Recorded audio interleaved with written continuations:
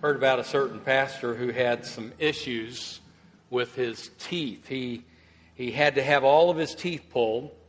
So he was struggling with the healing up of his gums and the new dentures. They just weren't fitting exactly right. And so there was just a lot of discomfort there for several weeks. The first Sunday he got up to preach after his new dentures, he could only preach for 8 minutes because his gums were just hurting him so badly. And so he sat down, and the next Sunday he preached for 15 minutes. Things were just a little bit better with his gums, and things were starting to fit a little better, but still uncomfortable. He just preached for 15 minutes. And the next week, though, he got up to preach, and he got on a roll. He preached for 2 hours and 48 minutes. And he just wore the people out. The elders, in fact, called for a meeting after the service was over, invited the preacher to come in, and they said to him, "I don't know what in the world you are thinking, but you preached for 2 hours and 48 minutes. You can't be doing that." And the preacher was so apologetic to the elders. He said, "Guys, I made a terrible mistake this morning. I'm sorry. I mistakenly picked up my wife's dentures and I put them in, and I couldn't shut up this morning."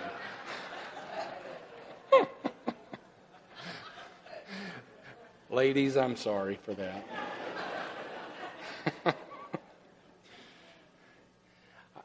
Hope you had a good 4th of July. I heard that Gary Osborne got to spend some time with his grandkids on the 4th of July, and he wanted to test their knowledge on the United States. And so he asked them as a group to name for him all of the states.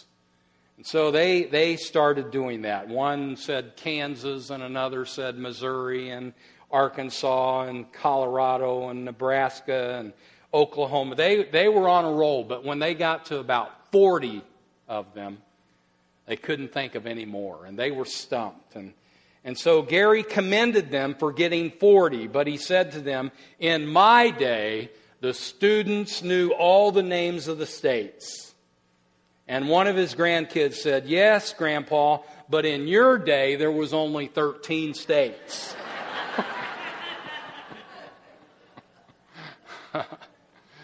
We better get to the text. We are in Mark chapter 11 today, and I have been telling you for quite some time that we were coming down to the last week of Jesus' life, and today we begin that stretch. And due to our time frame and when we want to begin our fall series, I'll not be able to cover every detail and every high point of that last week of Jesus' life, but I will try to hit most of the high points, and some of them I will bring together. And some of them I may refer to rather than spend an entire sermon on. But we are at that point in Jesus' life. And it's during this last week of his life that we receive some of his greatest teaching. Today, we're looking at his teaching on prayer and faith. And in the weeks to come, we're going to look at his teaching on the second coming. We're going to look at his teaching on the 2 commandments of love, loving God and loving your neighbor as yourself. We're going to look at his teaching from John's Gospel on the Holy Spirit and what he had to say about the Comforter, the Helper that would be given to us after his departure. And so I really want to encourage you over these weeks to come to be here and soak in some of this great teaching that Jesus had for us in these final days of his life. And of course, we are moving very quickly towards that time when he would give himself as a sacrifice for our sins. That's why he came to this earth. This was his purpose, and it was about to be fulfilled. The stage has been set. There is a great battle that is about to take place between the forces of evil and the forces of good, between God and Satan. And we know who's going to win, don't we? God's going to win. Jesus will pay the full price for sin through His shed blood. And on the third day, He will raise up from the dead to live again. And in doing so, He will crush the serpent's head. The crucifixion would be a bruise to His heel, according to the Old Testament prophecy. It would hurt Him a lot. But the resurrection that would come would be a fatal blow to the serpent's head. It would crush his head. Death, which had always been Satan's ultimate trump card. He could use that on any and every person, and there's nothing that anyone could do about that. That trump card is about to be overcome through Jesus and His death and His resurrection. Hebrews chapter 2 verse 14 says that Jesus would render the devil powerless, who held in his hand the power of death. So this week, this last week of Jesus' life, is a very significant time in history for mankind. And I am sure that all of heaven's eyes are fixed on Jesus as this week unfolds. It begins with the triumphal entry. He's been coming towards Jerusalem for quite some time. He has finally arrived, and He is received with great praise and glory, and all of that is much deserved. Interesting to me, this is only the second event in Jesus' 3-year ministry that all 4 gospel writers give attention to. Matthew, Mark, Luke, and John, all 4 write about the triumphal entry. Now, in this week to come, there are going to be other events that all 4 of them get in on. But to this point, 3 years, there's only been one other event that they have given full attention to. And you may remember that is the feeding of the 5,000. They wanted Him to be king at that point, and He refused. And now here again, they want Him to be their king. But He is going to refuse once again. He has not come to be an earthly king. But for a moment, He will enjoy the praises that the crowd was giving to Him. Do you remember what they were shouting? Hosanna. And what does that mean? It means save now. Save us now, Lord. Save us right now from Rome's tyranny. Bring back the glory of Israel. That's what they were saying to Jesus as He went into the city of Jerusalem. Bring back the glory of David. Bring back the glory of Solomon's kingdom. Right now, Lord, save us. Their shouts of praise would turn to shouts of condemnation in just a few days. But right now, Jesus was enjoying, He was welcoming their praise. There was a group of people that was not enjoying this so much, though. And that was the Pharisees. They were unhappy about all the praise that was being given to Jesus. They said to Him, "Teacher, rebuke your disciples." And Jesus answered them, "I tell you, if these become silent, the stones will cry out." This day, this time, Jesus was getting the praise that He deserved, even if it was for the wrong reason. Mark chapter 11, verse 11 says that afterwards He went into the temple and He looked around and He left because it was already late. So what's being said here is, after He's entered into Jerusalem, after all of the celebration and all of the hoopla that the crowd gave to Him, He got off of that donkey, He went into the temple, and it was a late hour, there wasn't much happening there. He looked around and He left. But the next morning, things are going to get stirred up in a hurry. He spent the night in Bethany, His disciples along with Him, probably at the house of Lazarus, Mary and Martha, their brother, their sisters, and a brother. And the next morning, He leaves their house. He and His disciples, they are heading back towards Jerusalem. And on the way, they see a fig tree with leaves on it. And He was hungry, so He goes to the fig tree to pick some fruit off of it. Let me read to you from Mark chapter 11, verses 13 and 14. Seeing at a distance a fig tree in leaf, he went to see if perhaps he would find anything on it. And when he came to it, he found nothing but leaves, for it was not the season for figs. He said to it, "May no one eat fruit from you ever again." And his disciples were listening. We could call this the barren fig tree. One of the commentaries that I looked at said this about the fig tree. I want to read it to you. I quote, "The time of year was Passover, the middle of the month of Nisan, or our month of April. In Palestine, fig trees produce crops of small edible buds, buds, small edible buds in March, followed by the appearance of large green leaves in early April. This early green fruit, or the buds, was common food for local peasants. An absence of these buds, despite the tree's green foliage promising their presence, indicated it would bear no fruit that year. Eventually, these buds dropped off when the normal crop of figs formed and ripened in late May and June, the fig season. Thus, it was reasonable for Jesus, shortly before Passover or mid-April, to expect to find something edible on that fig tree, even though it was not the season for figs." Now, let me make sure that you're understanding what the commentary is saying, because it's important that we understand this for the Scripture's sake.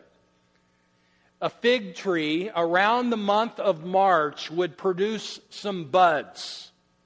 And these buds were actually edible. That's the food that Jesus was looking for. Following the buds, the leaves would come onto the tree. And this is all going to happen around mid-April to May. And then as May comes to a close and June comes, then these buds fall off and the figs, the actual figs, take spot onto the tree, and that's the fruit that you're most familiar with about this tree. But Jesus and his disciples, they're leaving Bethany, they're heading towards Jerusalem, and he's hungry. He sees this fig tree in a distance. It has leaves on it, which in his mind and anybody else's mind would say there should be some of these buds on the tree that are edible. And so Jesus goes to pick some of these buds, to some of this fruit for his breakfast, and he finds that they are not there. The tree was barren. So, what's he do? He curses the tree. Now, some people want to get upset over this story. In fact, I read about one atheist. His name was Bertrand Russell. He lived a number of years ago, in fact, 100 years ago or so. And he is cited as one who is using this story as one of the reasons for why he didn't believe in Jesus, that Jesus would curse a fig tree when it wasn't the season for figs. Well, if he had read Mark Moore's book, he would have known that there should have been fruit on that tree. And besides that, the point Jesus was trying to make was more important than a barren fig tree. And what was the point? Again, referencing Mark Moore, he says this: "It has the appearance of a fruit-bearing tree, but it is not. So Jesus curses this unproductive tree as he is about to curse this unproductive nation." Do you hear that last sentence? He's cursing the tree as an illustration or an example. He is about ready to curse the nation of Israel. And he uses the tree as an example. Should that strike a chord with us? Do you think that he might possibly be looking down upon us as a nation and seeing us as a barren fig tree in need of a divine curse? We'd be silly to think not. When he has poured forth upon us all of His blessings through these years, and He has given us His Word, and He has given us His religious freedoms, and He has given to us the resources that we need to win the world to Him, and yet we have dishonored Him, and we have forsaken Him for our own golden calf. I'm thinking surely His curse is upon us. And if we don't repent, it's only a matter of time before His judgment comes down upon us like a hammer. If you read on in the text, you will find that the fig tree died immediately. Now, I have a point of application for us personally. Jesus expects fruit from us. Jesus expects fruit from us. Let me read to you from several passages of Scripture that give evidence to that. Matthew chapter 3, verses 8 and 10. Therefore, bear fruit in keeping with repentance. This is John the Baptist preaching. Bear fruit in keeping with repentance. Verse 10, the axe is already laid at the root of the trees. Therefore, every tree that does not bear good fruit is cut down and thrown into the fire. And someone might say, well, that's John the Baptist preaching. That's not Jesus. Well, you look just a few chapters over and you hear Jesus saying exactly the same thing. Let me read it to you. Matthew chapter 7, verses 16 through 20. This is His Sermon on the Mount. He says, you will know them by their fruits. Grapes are not gathered from thorn bushes, nor figs from thistles, are they? So every good tree bears good fruit, and the bad trees bear bad fruit. A good tree cannot produce bad fruit, nor can a bad tree produce good fruit. Every tree that does not bear good fruit is cut down and thrown into the fire. So then, he says, you will know them by their fruit. Jesus expects for us to bear fruit. Well, what exactly does that mean? It means that He expects us to grow spiritually. Can you help me with the fruit of the Spirit? The fruit of the Spirit is love, joy, peace, patience, kindness, goodness, gentleness, faithfulness, and self-control. I have them listed for you on the screen. That's a direct quote from Galatians chapter 5. 9 character qualities that we are to be growing in, and we are to be reflecting the nature and character of Jesus. That's what He expects from us. 2 Peter chapter 3 and verse 18 says, but grow in the grace and knowledge of our Lord and Savior Jesus Christ. To Him be the glory both now and to the day of eternity. Amen. He expects us to be growing spiritually. We are to be becoming more like Him. We are not to be barren of fruit, lest the axe come against us and chop us down. You know what else He expects us to be growing in? Not just character fruit. He expects us to be growing in people fruit. In other words, we are to be helping other people become Christians. That's what Jesus was getting at in John chapter 15, verse 2. Let me read it to you. He says, every branch in me that does not bear fruit, He takes away. And every branch that bears fruit, He prunes it that it may bear more fruit.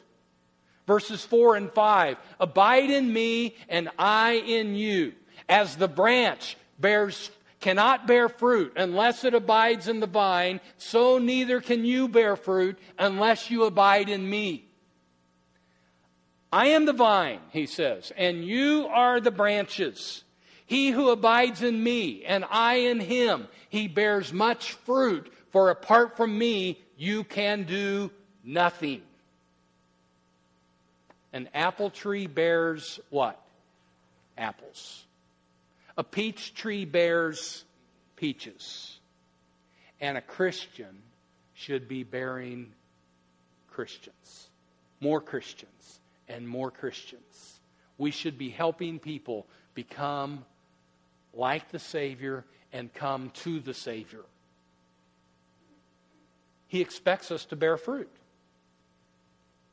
On this Monday of Passion Week, the fig tree was not the only thing that was barren. There was something else. There was the barren temple. And you can read the story in Mark chapter 11, verses 15 through 17. And understand, this is the second time that Jesus has cleansed the temple. The first time was at the very beginning of His ministry in John chapter 2. You can turn back there and read about that incident. Now we're at the end of His ministry. He's going to cleanse the temple one more time. Apparently, they had not learned their lesson. The place of worship had become a marketplace where the religious elite were cheating and robbing the would-be worshipers. It was a racket for them. It was bringing them in all kinds of money. It was the Sadducees who were overseeing, they were administrating over the temple. They were over this scandalous affair. They were getting rich off of it. It worked something like this. Let's say, for instance, you were a person coming to Jerusalem. You're there for the Passover feast, and you are to offer a sacrifice on the Day of Atonement for your sins. You could do that in one of two ways. You could bring with you a lamb for that sacrifice. And if you chose to bring your lamb, remember, it had to be a lamb without spot or blemish. In other words, it had to be the very best of your flock. And it had to be a 2-year-old lamb. So you bring your lamb with you. And in your mind, it's one that is without spot or blemish. And you go into the temple. Your lamb had to pass a test. It had to be examined by the priest. Well, guess what? It never passed the test. It would never pass the test for anybody. And so you're in a dilemma. You've brought your lamb. Your lamb's not passing the exam because the high priest is saying, oh, this isn't going to work. But let me tell you, I've got a lamb here that you can purchase. And we can trade your lamb in for this lamb.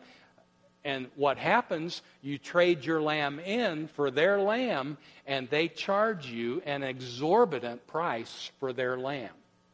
They're getting deep into your pockets. They are cheating you. They are robbing you. So, you've got to make the sacrifice. You make the trade. You pay up. You give them your lamb. The fellow behind you comes. He's in the same boat. He's in the same dilemma. And so when it comes time for him to make a trade for their lamb, guess what? They take your lamb and they give it to him because it wasn't passing the test before. Now all of a sudden it passed the test. And so you see, everybody is getting cheated. And the priests are the ones who are doing this. All in the name of God the Father. Now, if you didn't bring a lamb and you brought money to buy a lamb, they're still going to get in your pocket because they're going to charge you an exorbitant price for that lamb that you're buying. They're going to get you one way or the other. And so you tell me, all of these people, they're coming into the temple. They're to make a sacrifice. It's to be a day of worship. And how do they feel inside? They're feeling cheated. They're feeling robbed. They're mad and they're upset. They're knowing that this isn't right. They can't do anything about it. What should have been a day of worship is everything but that. And, oh, by the way, if you come with Roman money in your hand, they're not accepting Roman money. It has to be Jewish money, and so they're going to get you in the exchange rate as well. They're getting you every which way you turn. That's what was going on in the temple, and Jesus saw it, and He knew what was going on, and He acted out of a holy zeal for His Father's house. He went crazy on them in a godlike way. He turned over the tables and the chairs of the money tables, the changers, and the money was scattered everywhere. Can you picture this in your mind? Jesus is going from one table to the next, and He's flipping it over, and coins are flying everywhere, and they're rolling across the temple floor. And people are scattering, and animals are scattering, sheep and oxen and turtle doves. It was total and instant chaos. And this is what Jesus had to say. He said, here in Mark chapter 11, verse 17, it says, "Is it not written, my house shall be called a house of prayer for all the nations, but you have made it a robber's den." What was the temple barren of? It was barren of prayer. What was supposed to have been a place of prayer and worship had become a den of thieves. And I'm sure it broke the heart of God. It makes me think about this place of worship today. Is it a place where prayer is promoted and practiced? It needs to be. I had somebody mention to me last Sunday how much it meant to them that we took the time in the service to pray twice for our CIY group, for the kids and for the sponsors, and that God would give them safety and His blessing through all of the week, and that God would move in their lives and draw them to Him, and that those who were not saved would get saved. I wonder how much those prayers made a difference on Monday afternoon as several of our sponsors were involved in an accident. I have a picture of that vehicle. That's our church van.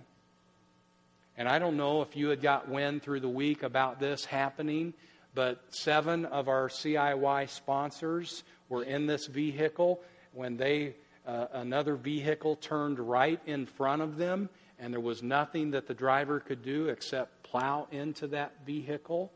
And there were no serious injuries, praise the Lord. But there were a lot of bumps and bruises and soreness in those days that followed. But it could have been so much worse. I wonder if our prayers on Sunday made a difference on Monday. Do you think? I think so. And we've seen a lot of prayers answered in our church family over this last year. I think back to Tim's cancer scare, probably a year ago, right this summer, that happened. And we prayed, and God worked a miracle in Tim's life and spared him of cancer. The same thing, I'm thinking God's grace and mercy granted to my wife, Cindy, back in December when we were told that she had cancer, and then the cancer was contained and it was no longer there, and we give God the glory for that. It was God's answer to prayer, and His people's prayers made a difference. I'm thinking of Dean Irwin and Larry Paddock, who both have gone through cancer surgeries, and they've come through that, and they are recovering, and they're doing better, praise the Lord. Our prayers make a difference. We have prayed and God has answered. And we may ask this question, just how much difference does prayer make? Well, let me read to you Jesus' answer to that question. Mark chapter 11, verses 20 through 24. As they were passing by in the morning, they saw the fig tree withered from the roots up. This is now Tuesday morning of Passion Week. It was Monday morning that He cursed the tree. They went into Jerusalem. He cleansed the temple. He taught in the temple for the day. They had gone home, back to Bethany, to Lazarus' house. Now it's Tuesday morning. They're going back into Jerusalem, and they pass this fig tree that's withered. And Peter, verse 21, says to him, Rabbi, look, the fig tree which you cursed has withered. And Jesus answered, saying to them, have faith in God. Truly I say to you, whoever says to this mountain, be taken up and cast into the sea, and does not doubt in his heart, but believes that what he says is going to happen, it will be granted him. Therefore I say to you, all things for which you pray and ask, believe that you have received them, and they will be granted you. Prayer does make a difference. Jesus said that prayer can move mountains. And I would dare say that if it can move mountains, then it can move lost people's hearts. It can make a difference in them, bringing them to a point of repentance so that those whom we are praying for who are lost, we'll see them get saved. We should be praying fervently for those who are lost.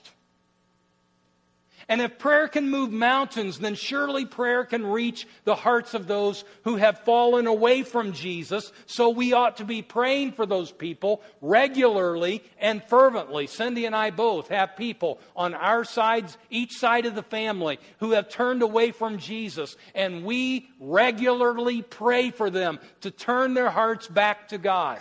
And we believe that our prayers will make a difference for those folks. And one day we will hear that they have come back to Jesus. So here's a question for you. If prayer can move mountains, what big mountains are you asking Him to move?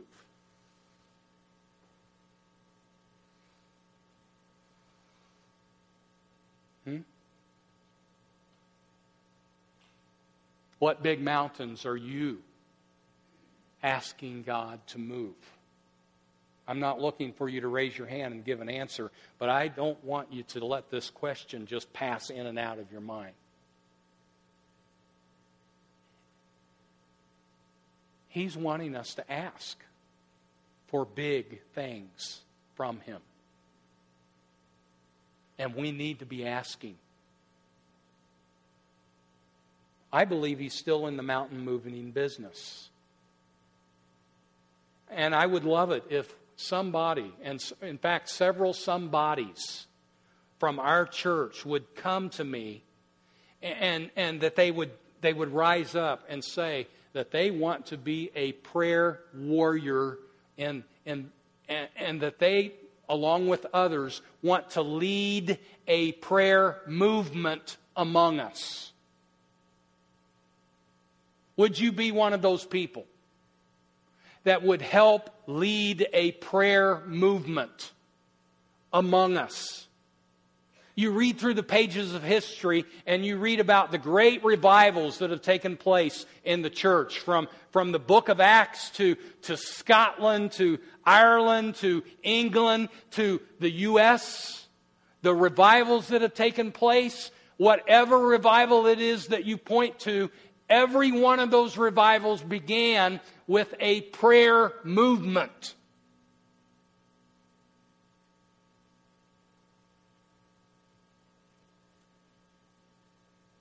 We need more prayer warriors who would rally more prayer warriors, who would rally more prayer warriors. And when that happens, I think we'll see mountains moved from here to there, and our church will come alive more than it has ever been alive before. A church that is barren of prayer is a church that will wither away.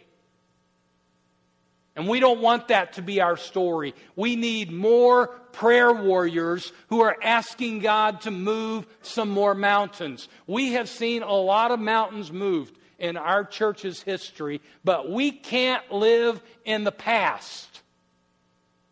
We've got to live in the present and in the future, and we have some mountains yet to be moved. And I wonder if some of you would feel called by God to lead a prayer movement among us.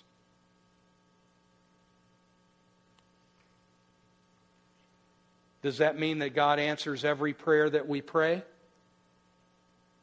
That prayer is just like a magic lamp, that we rub it and we believe enough and ask God, then He's bound to do what we are asking for Him to do? No, that's not what it means. In fact, we've seen the truth of that just recently, as we have had a couple of people who were sick and we were praying for them to get well, and God didn't answer the prayer the way we were asking Him to answer it. Now, He did answer the prayer. They got well perfectly. They got a new body in heaven above. And so don't say He didn't answer the prayer, but I am saying He didn't answer it exactly the way we were asking Him to answer it. But He doesn't always do that. Because His ways are higher than our ways, and His thoughts are much higher than our thoughts.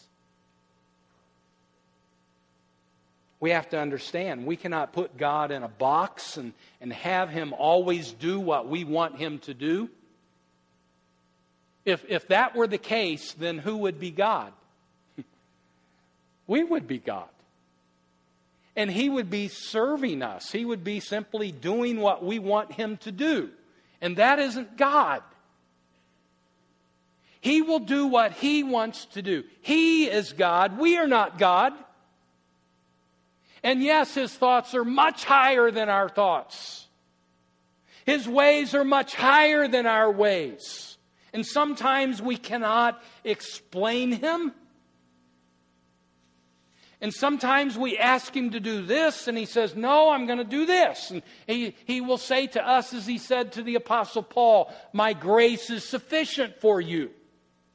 I'm going to do things differently than how you ask. You just need to trust me. You need to hold on to me. Didn't we just sing a song about that a little bit ago? Amidst the storms, what am I going to do? I'm going to hold on to Him.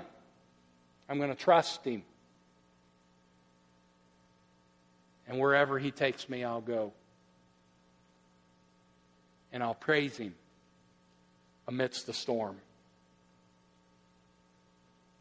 And in the end, we know that however it turns out, we're going to be the winner.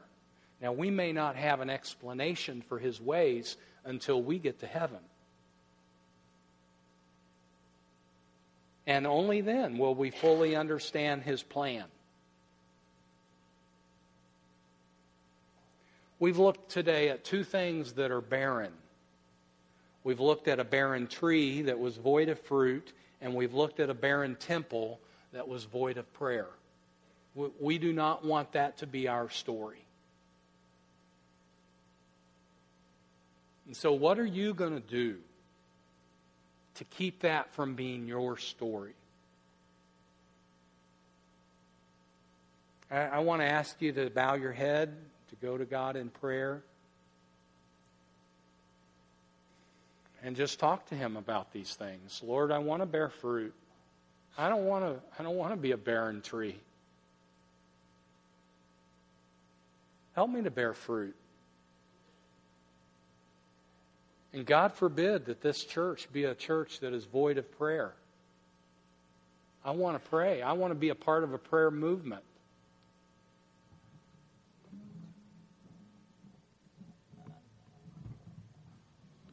And God, would you please move mountains among us? And we will give you the praise and the glory. And when things don't go exactly how we've asked for them to go, we will praise you anyway. Because you are God. And you are deserving of all our praise. In Jesus' name, amen.